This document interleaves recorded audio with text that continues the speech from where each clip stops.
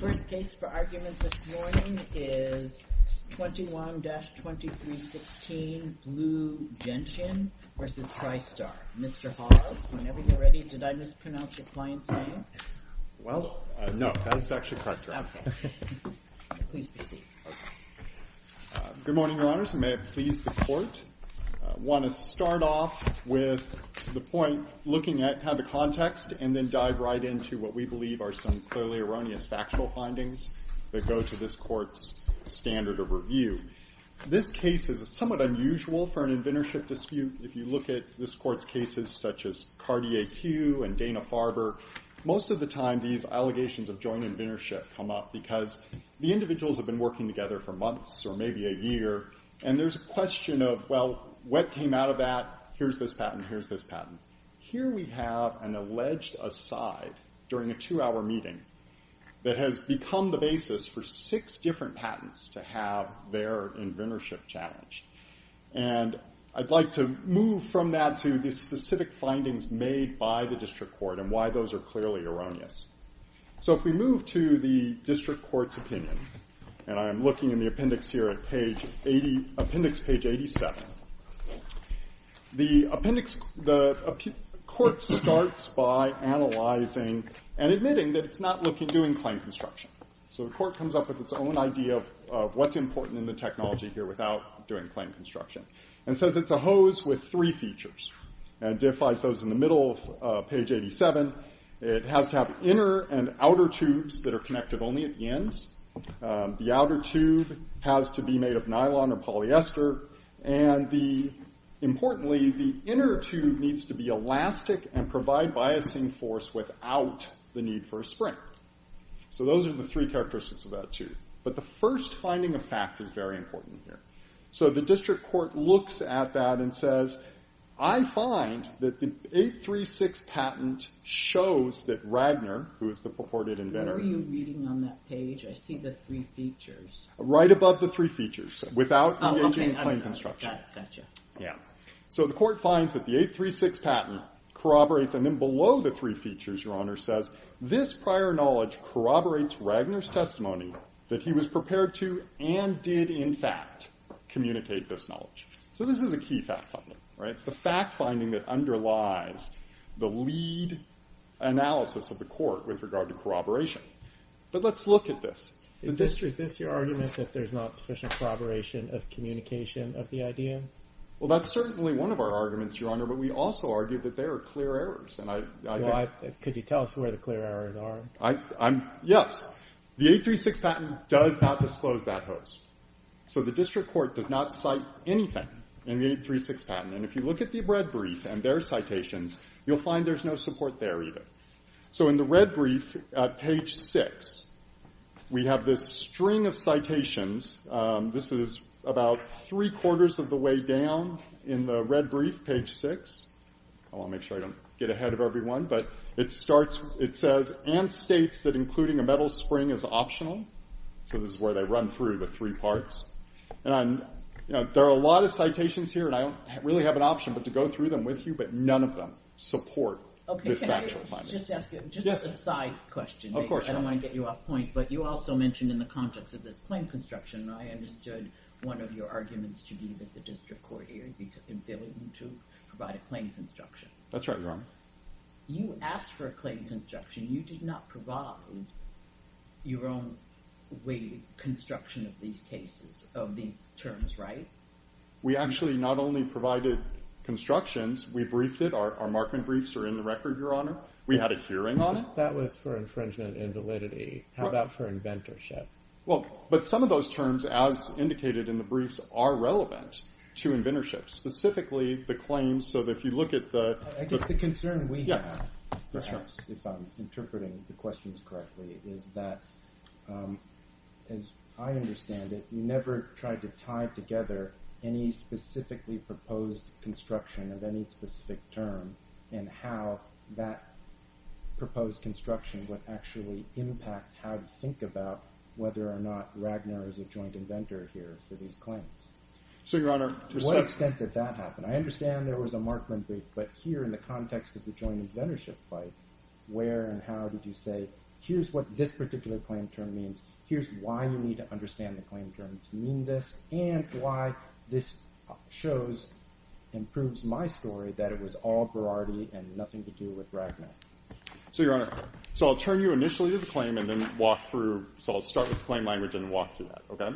So, well, my only question is, am I right to say that what I just summarized did not occur below at the district court level? I think you're incorrect, Your Honor, respectfully. Okay, where is it? Where could I read some words in the record that says, hey, here's a particular claim limitation in this claim. Here's my proposed construction. Here's why that proposed construction is correct. Here's why that correct proposed construction defeats Ragnar's argument that he is a co-inventor of this claim. So I would turn you to the post-hearing brief, Your Honor, and that is in the record at page 6723. Which volume is that? Boy, I believe that is volume 2. Volume 2? Yeah, volume 2. And it's page 6723. Okay. So if you look at page 6728, which is the next page in the appendix, and you look at where we're arguing that, Gary Ragnar's teachings to Mr. Berardi were insufficient, and we point to the actual claims, and specifically we point to the language in the claims and why those claims require the radial and longitudinal expansion of that inner elastic. And the reason that's important, Your Honor, is because even under the allegations of Mr. Ragnar, the inner surgical tube never had water in it, any fluid, so it would not expand radially. So we specifically argued, look, the claims, as properly interpreted, require that. And so if you're going to determine whether Mr. Ragnar's contribution is significant relative to the claims, you've got to compare the construction of that term to what was disclosed. Sure, but Mr. Ragnar doesn't need to teach every single element of this claim in order to be a joint inventor. Completely. And as I understand it, your side never disputed that the three features that the district court honed in on are in fact incorporated in the claim. Respectfully, Your Honor, the question under the law, under this court's law, is can we just get to that question the point I just asked? Your side never disputed that the 3 points, the 3 key features the district court honed in on, are in fact necessary elements to the claims. I do not think, actually, that they are necessary elements, Your Honor. They're not in the claims? They are consistent with the claims. None of the claims have this language about without to provide biasing force. I'm confused right now because I don't remember in the briefing you ever saying the district court botched it because he was looking at an inner tube and an outer tube being connected only at the ends, and that's not part of my claims. That is part of it. Yes, it is part of the claim. Yes, that one is. How about an outer tube with a fabric cover? Some of the claims have that, others do not. Okay, well then that's in there too. Well, then what about the idea of an inner elastic tube inside the hose that provides the biasing force to retract a hose? So yes, to one extent, but no to another. There's 2 parts to what you've just said. Okay, I don't remember if in the briefing you disputing that is a feature that's in at least some of the claims of the patent. So in our blue brief, Your Honor, turning to the blue brief, we identify that... Before you start telling me a story, is it yes or no that yes you did dispute that? We did identify that feature is not concomitant with the claims. Because this court's law says you have to give a significant contribution relative to the claim scope. So if the claim scope is this big, even if the contribution is within this claim scope, the analysis this court requires, you have to compare the contribution to the claim scope. So no, we didn't understand. So you're saying that element, nobody should have relied on that because that was irrelevant to this invention? We're saying it was insignificant relative to the full scope of the invention. Was it an element that you relied on during the patent prosecution to distinguish the claims away from the Ragnar 527 patent? With regard to one, I believe all one of those... All 3 of these features. No, Your Honor, I don't believe it's true for all three of these features. It is true for one of the features, the fabric is used to distinguish, and it's only true for one of the prosecutions. So again, we're dealing with 6 different patents here. And so, yeah, if you try to find a little bit here and a little bit there, but that does not mean that for each of these patents we have the required significant contribution for that patent's claims with regard to Mr. Ragner's But you side. also agree that you don't have to take each of these, and each of these by itself doesn't have to demonstrate a substantial contribution. I mean, the judge referred to all 3, right? The judge referred to a tube having all 3 features. Okay. A hose, sorry. Before you run out of time, let me turn you to the design patent, the 2 design patents here, because I really am struggling with what the invention, the decorative invention is here, and therefore you're disputing what the district court's conclusion, but I think he didn't have that much to work with, and he of course had your client's testimony that, well, this just sort of showed up and I noticed it and I got it, there was no analysis of how he came to this and how he invented it. And then you've got this patent that I'm not sure what other than functionality exists in the patent. I'm having a hard time figuring out the 681. Right. So 2 things there, Your Honor. First, Mr. Berardi, who's clearly not a patent attorney, said, my prototype, which is just one embodiment of the various utility patent claims, but yeah, it looks like my prototype. But the fact that one embodiment looks like this does not mean that it is functional. And of course, we didn't have the invalidity of design patents at issue. I mean, design patents are for some, contribution to the ornamental arts. Yes, Your Honor. And what is the contribution to the ornamental arts here? Because I see nothing but function here. That this design of the hose is based on just putting the hose together. And this is the result you get. In fact, that's what Mr. Berardi said in his testimony. He said that for his prototype. That's right, Your Honor. But obviously, you could build a prototype within the scope of the claims in a different way. Is there anything ornamental here? I would, my first reaction is a hard no. Well, I mean, this looks like a misuse of the design patent system. Well, it's also his testimony that Judge Chen just referred to, come up with the idea, that's the way the hose looks. And I mean, after the prototypes were made, that's the way it looks as a garden hose. That's right. And that's why I say, his prototype looked this way. Okay, and but then that prototype design patent, an ornamental design that he's invented. If there are other ways that you could achieve the utility, yes, Your Honor. The look of a particular embodiment can certainly be an ornamental design if there are other ways of achieving the same function that look different. And of course, the district court didn't analyze any of this. Well, let me see. What is this claim about, though? What's on this figure? Are you claiming there's a bunch of squidgy stuff here, and each of them, it looks like the soles of shoes, and each of them is a little different in terms of size or shape, just a little. Yes, so ma'am. Are you relegated and left to this exact design? In other words, if there's another squinchy hose and the designs aren't precisely this way, in terms of number, shape, or size?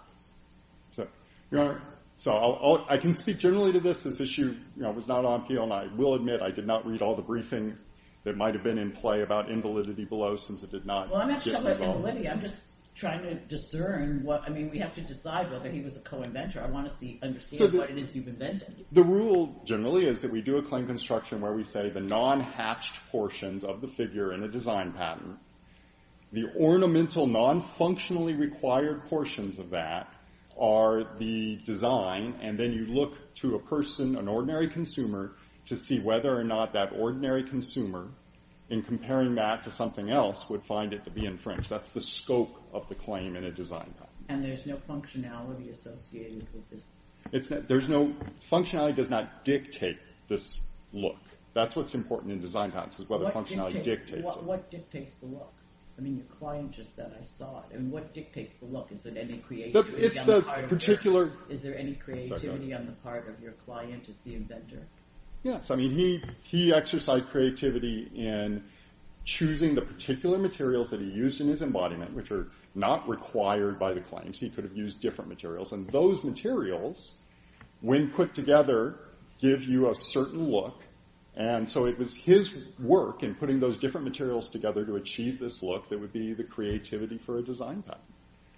Do you know what is the status of the validity of the design patents in the district court? Was there motions pending with respect to invalidity, or? I know there were certainly invalidity contentions. I don't believe there was a summary judgment motion. And no decision yet. And there's certainly no decision on it, Your Honor. If you were to prevail on this appeal, would you expect that invalidity dispute would get resolved in due course? Given that there are invalidity contentions, yes, Your Honor. I would certainly expect that. Can I just ask before we move on? I'm not sure if I fully understood your answer to Judge Chen's question about where you articulated the claim construction. Okay. I've had a chance to glance at 67, 28, and 29. All right, Do you there actually say what claim term, what the claim construction should be, and what a difference it makes to the inventorship? So, Your Honor, and I'm looking specifically at footnote 2. Okay. And there we do discuss the specific terms in the 941 patent claims. You see in the first sentence we identify specific terms. I see that. And then in the second position we compare that to what Mr. Ragner's testimony was. We say, Mr. Ragner does not even argue he disclosed such a limitation, Mr. Berardi, and then we compare it. Instead he argues he disclosed. So, and the valley chord is, when I was talking about, does not inflate. But how, where does this put the district court on notice that what you're saying is, hey, you need to follow the Federal Circuit's law and construe claims because it makes a difference, and here's what our construction is? Well, Your Honor, the district court had before it the proposed constructions of these terms. And we compared and said these constructions, our constructions, don't match this valley chord, which was the testimony of Mr. Ragner. So we told the district court these things are different, and the district court never addressed that. This ties back to your then pending briefing on claim construction. Which does address these terms, Your Honor. Although this footnote doesn't actually reference that construction. Well, at this time there was no construction, Your Honor. There were briefings, so we didn't know exactly what the construction would be. But we did identify these are the terms that you need to compare with Mr. Ragner's testimony, specifically his testimony about the valley chord. We said that's not the claimed invention, and to analyze that, whatever constructions the district court came up with, which, of course, the district court is independent of the parties' proposals, it needed to compare to Mr. Ragner's testimony, and we pointed to the exact testimony that needed to be compared. So I think we did fairly put the district court on notice. If the district court had said, in response to claim construction, I don't think there's a need for construction, I'm just adopting the plain and ordinary meaning, would you have any basis, would you have a specific basis to say plain and ordinary meaning is inconsistent with what we think the construction should have been, and that our construction would result is going to affect the analysis on inventorship of these three elements? Yes, Your Honor. And that goes to when I talked about the radial expansion requirement and our construction of that that's, again, it's at the very end of the claim that we put on the inside of the brief. So that's the But where is that here? Where are you talking about that here? Is that footnote 2, which I had a chance So we say in footnote 2, you see where we talk about the expanded condition, and it requires the outer fabric to be longer and have a larger radius. Okay. Do you see that? So we were talking about that radial expansion. I know I'm way over time, Your Honor. I do want to emphasize there's nothing in that 836 patent. I couldn't get to it, but that is a clearly erroneous factual finding. That 836 patent does not disclose what the district court said. I could run through it all, but I know I don't have time, so I'll leave it. Well, you'll be under time because we asked you a number of questions. We'll restore some rebuttal time. Thank you. Thank you, Your Honor. Ms. Raymond, good morning. Good morning, Your Honor. May it please the Court. I'd like to address a few points. I guess I'll start with corroboration of communication, as appellants call it, perhaps hit on the collaboration requirement, and then also address the claim construction issues that were raised this morning. Starting with the corroboration argument, I heard appellants say that the district court determined corroboration based solely on the 836 patent. And while the 836 patent, we do contend, teaches all three elements, of course, the district court, and you can see this at Appendix 94, ruled not just on the 836 patent, but stated, after considering all pertinent evidence, the court finds that Ragner's testimony is adequately corroborated both by physical and circumstantial evidence. And then they go on. Of course, an inventor's testimony while standing alone must be corroborated. Whether that corroboration is sufficient is determined under this rule of reason analysis. And what that means is, you don't need corroboration or independent proof of the fact itself. You need something that shows some independent evidence showing that as a whole, the inventor's testimony is credible. You don't need an over-the-shoulder observer. You don't need you don't need corroboration of each particular fact. So I understand where you're going. So are you now agreeing with the other side that, at least as to the legal point of corroboration, Mr. Ragner needed to prove they have corroborating evidence not only for conception of these three features, but also for communicating those three features to Mr. Berardi? I guess what I would say is that the brief seemed to hedge on that, so I couldn't tell. Sure, Your Honor. What was strange to me about the way that the appellants presented it was that they broke the two things, that they broke conception and communication into two separate elements, which is, of course, the elements that were relevant for price with respect to derivation. And what we're looking at here is a little bit different. I wouldn't disagree that there has to be some sort of collaboration. There has to be some way that what Ragner knew got into the patents of Berardi. And our contention, of course, is that that was communicated by Ragner at the meeting. There were also documents that communicated that information at the meeting. Do you agree that it would be wrong for a court to rely solely on Mr. Berardi's own, or Mr. Ragner's own testimony that he, in fact, communicated all these things to Mr. Berardi? If there was, I would say one thing. One, there is not the need for a corroboration or independent proof of every fact itself. Two, I would say that we have even direct evidence of the communication of most of these elements for sure. I think that the element that's most in question is whether there was corroboration of the elastic tube that provides a retracting force without a spring. If it's helpful to the court, I can go through what the evidence was and what the circumstantial evidence was at the time, during the meeting, leading up to the meeting, and including after the meeting, of course, when Berardi went out and bought all the material shortly after the meeting to go and build the hose. Is your answer to my question yes? Mr. Ragner would need some kind of corroborating evidence to support his assertion that he communicated those features? My answer... Sorry for interrupting. My answer with respect to at least the first two components would be no, only because there was physical evidence at the meeting. With respect to the third component, the elastic hose that retracts without the need for a spring, I would say there was not... There is need for corroboration of Ragner's testimony about that. And was there corroboration? There indeed was. So there was the 836 patent, of course, leading in. There was the meeting itself, where there's agreement about the topics that were discussed, the reason for the meeting. Mr. Berardi himself said that Ragner was free-flowing with information, and said that Ragner talked about the time when Ragner dusted off his ideas and started making his prototypes. Of course, one of those early prototypes was Prototype 2, which was the prototype that Ragner says they were talking about when they talked about whether the spring could be removed from that hose. And then, of course, going on at the end we have Berardi going right out and buying components to make a hose with no spring. So, again, I think what the case law tells us is that you need an overall assessment of the credibility of the proposed inventor's testimony, looking at the evaluation of all pertinent evidence, so a sound determination of credibility of the alleged inventor's story can be reached. Can I ask you, your friend started off by saying that this is an unusual kind of inventorship case because typically you have two scientists or whatever working together for years and then it becomes a dispute. His suggestion was obviously that makes this case different and weaker. I may be reading between the lines or getting a sense for what the district court said.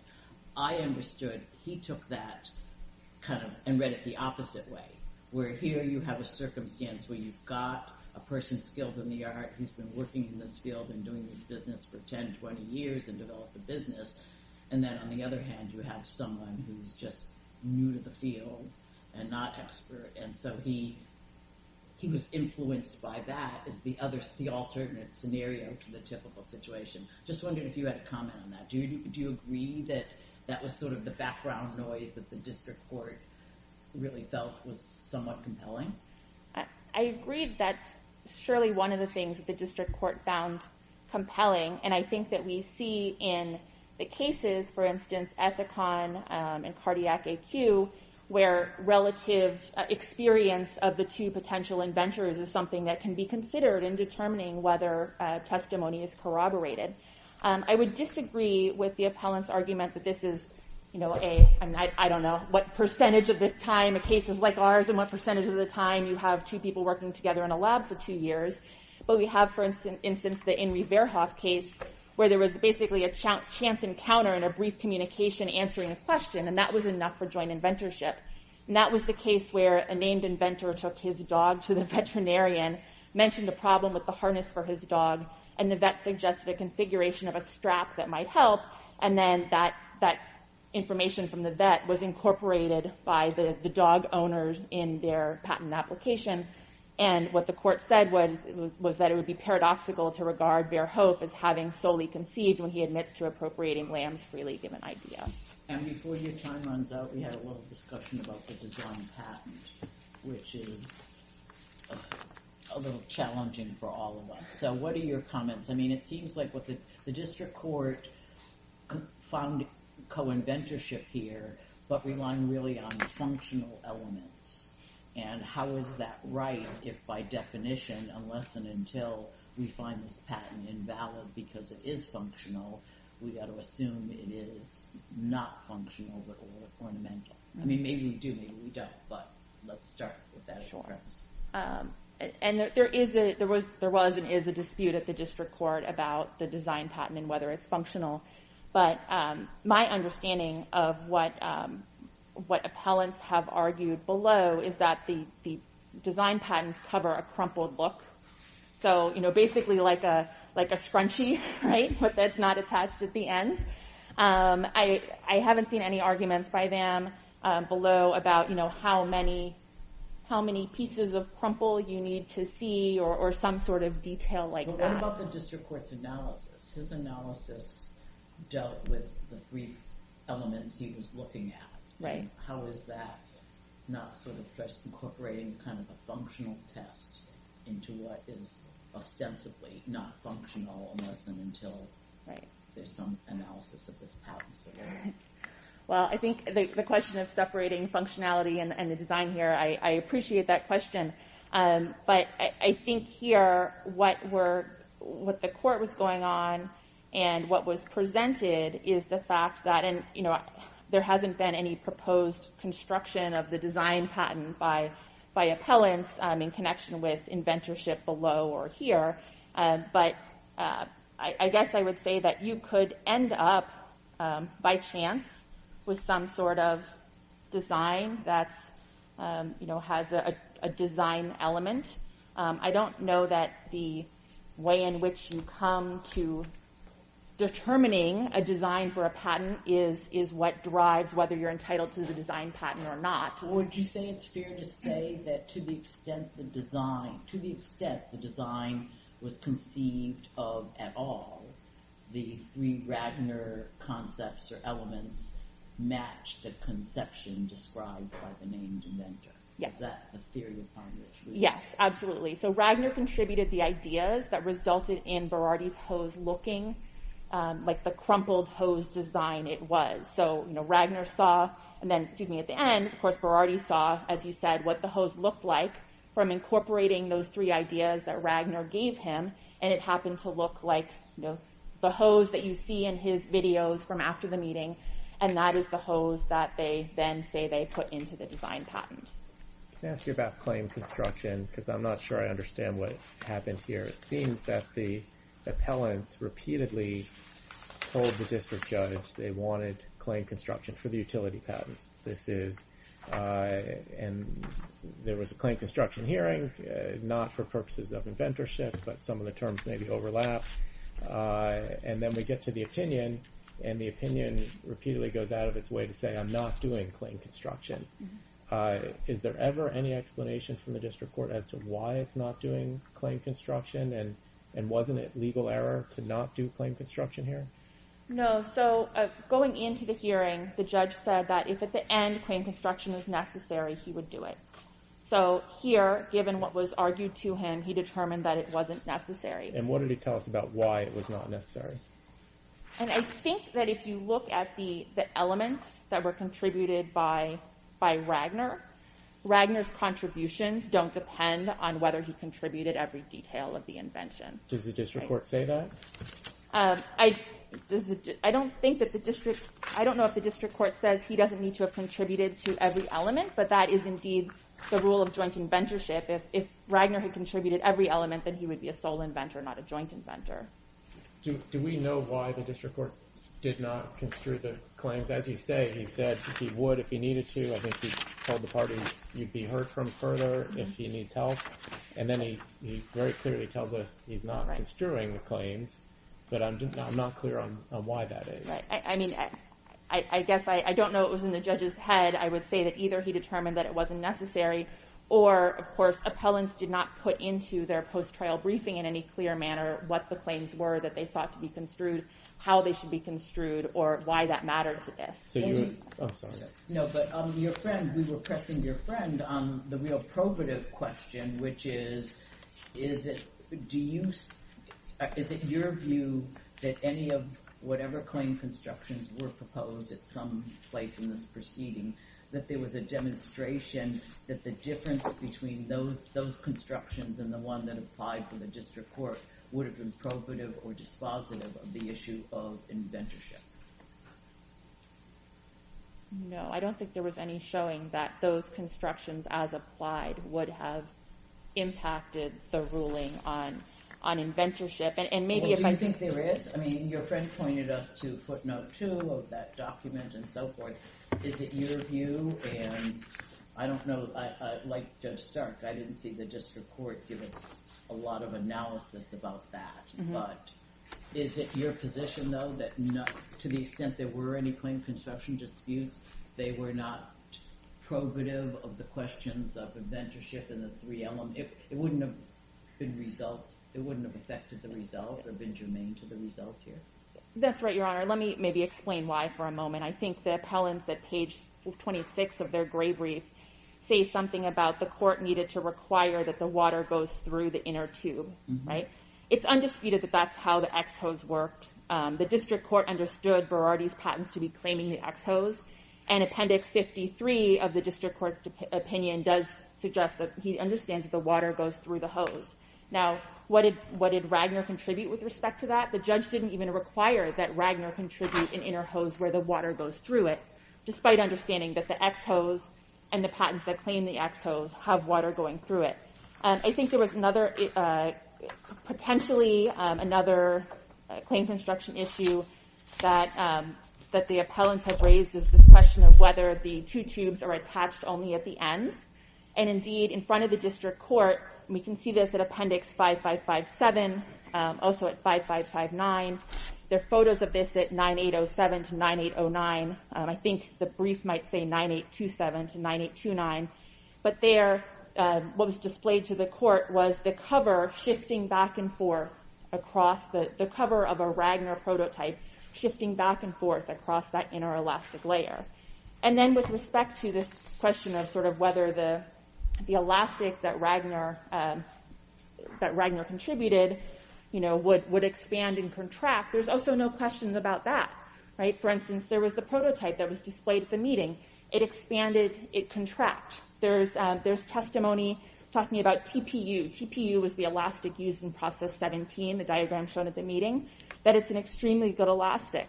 And there's testimony that without the cover, the hose will expand out and blow up like a balloon. The whole purpose of that fabric cover is to keep that inner elastic tube from blowing up under the pressure of the water. So I would also contend, frankly, that the court found that there were three key contributions, any one of those standing alone. I disagree with appellant's assertion that only one or two of these elements made a difference in prosecution.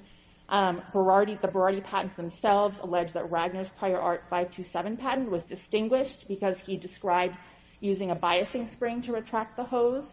And in addition, the applicant agreed to amend the claims in prosecution to overcome the Wagner prior art to specify that the outer tube was fabric and that the tubes are unattached to the ends as compared to bonded.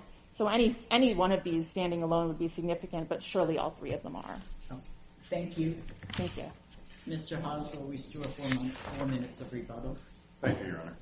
So my colleague denied that the 836 patent finding was clearly erroneous, but didn't point to anything in the 836 patent that shows what the district court found. The district court found, and it's very clear about what it's finding and why it's important to corroboration, that a tube with these three features is disclosed in the 836 patent. It's not. And I know they cited many passages. But what about the other items? Like, for example, prototype 2, at a minimum, discloses that inner elastic tube that's the biasing force, right? And then it also has the ends of the two tubes attached to each other.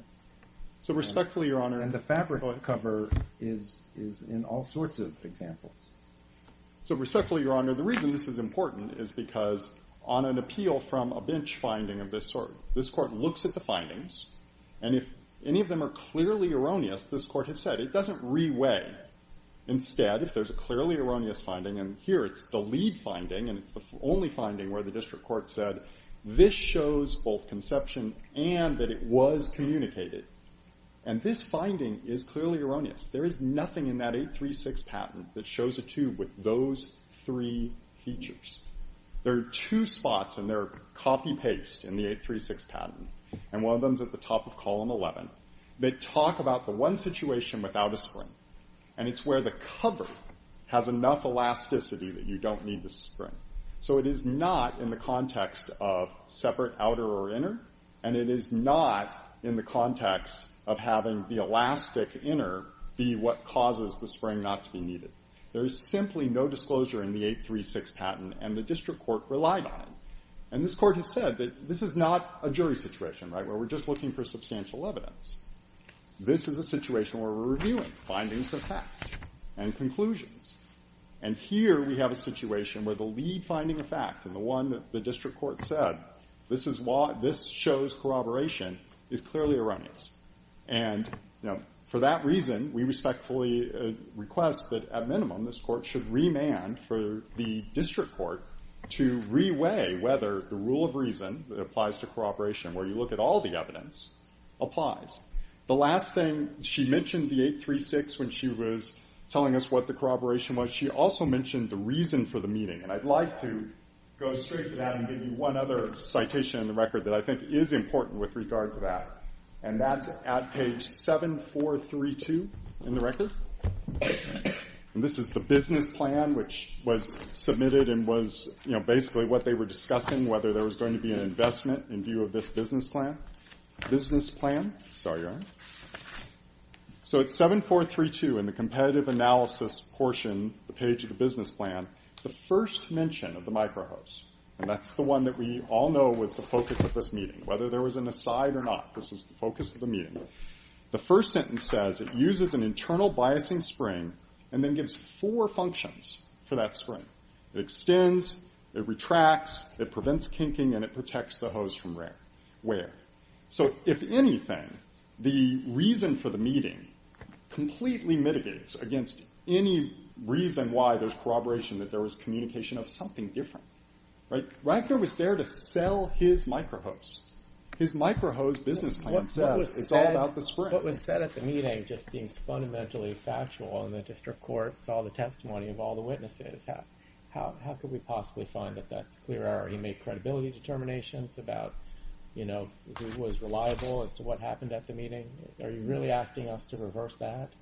I'm asking you to find that the finding with regard to the 836 patent was clear error, and that the district court, when you reverse a finding with regard to clear error, needs to look at the whole evidence, and that this court doesn't reweigh it. They send it back to the district court to look at the evidence as a whole and determine whether, given the correction of the clear error, the district court, not this court, would weigh the entirety under the rule of reason and come to a different conclusion or the same conclusion. What do you say about the juxtaposition of Mr. Berardi right after the meeting, hours after the meeting, running off to Home Depot and making something that looks very much like Mr. Berardi's Prototype 2? I understand Prototype 2 did in fact have a wire coil, but it seems like Berardi, who is not an engineer like Ragnar, went out and made something immediately after the meeting that very much looks like Prototype 2 with an inner elastic tube or cord. And isn't that enough of a circumstantial evidence to suggest that, Ragnar did in fact communicate to Berardi the idea that you don't necessarily need a wire coil, you can just rely on an inner elastic cord, a la Prototype 2? Your Honor, that may be what the district court decides once it reconsiders this issue without the finding of fact that it made. Well, but we don't know. He describes that right here in the opinion, doesn't he? Yes, no, I'm not disagreeing, Your Honor, that for the district court, that weighed on the side of corroboration. Right. This is at A87 to 88, where he said, this is so interesting that Mr. Berardi's first prototype didn't look like the ultimate claimed invention, where you had an inner hollow tube, elastic tube, but it was the very inner elastic cord that was the same thing that Ragnar had in Ragnar's Prototype 2, and the fact that this Berardi went and did that hours after the meeting suggests that, something got communicated about Prototype 2 and about the need for, you can do the biasing through an elastic cord. You're 100% right. That's what the district court said. So why can't we just say, well, that's a pure fact finding, and it seems like the story fits together, and that's corroborating evidence. Because Your Honor, I'll just add that you pointed us fairly to page 87, and that one paragraph about the 836 being the be-all and end-all and virtually the most important or the only thing the district court relied on, but what you and Judge Chen have been talking about follows immediately under a furthermore. They are both important factors for the district court. And all I said about this one was it was the lead one. It's the first one he talks about. So the issue here is whether this court, having found the lead factor that he used to support his conclusion to be, if you do, clearly erroneous, whether this court would then reweigh for corroboration. Corroboration is a rule of reason analysis where you look at the evidence as a whole. And we don't know whether the district court, looking at the evidence as a whole, given that it made a clearly erroneous factual finding, would come to the same conclusion. And this court has said it doesn't. Sorry, go ahead. You've suggested, I think, that we have no discretion if we find that lead finding to be clearly erroneous, that we must vacate and remand. Where have we said that a single clearly erroneous fact finding would do that? So first of all, it's not any fact finding. It has to be a fact finding that is linked to the conclusion that's on appeal. So, if the court had made some error in the background. Okay. But so this one is specifically linked, and that's the last. Okay. So what case would say we have to send it back upon finding that? I believe it's the case that says you don't reweigh, but let me see if I can find that case for you, Your Honor. It's cited in your brief? I believe it is, yes, Your Honor. All right. We've expired our time. Thank both sides and the cases. Thank you, Your Honor.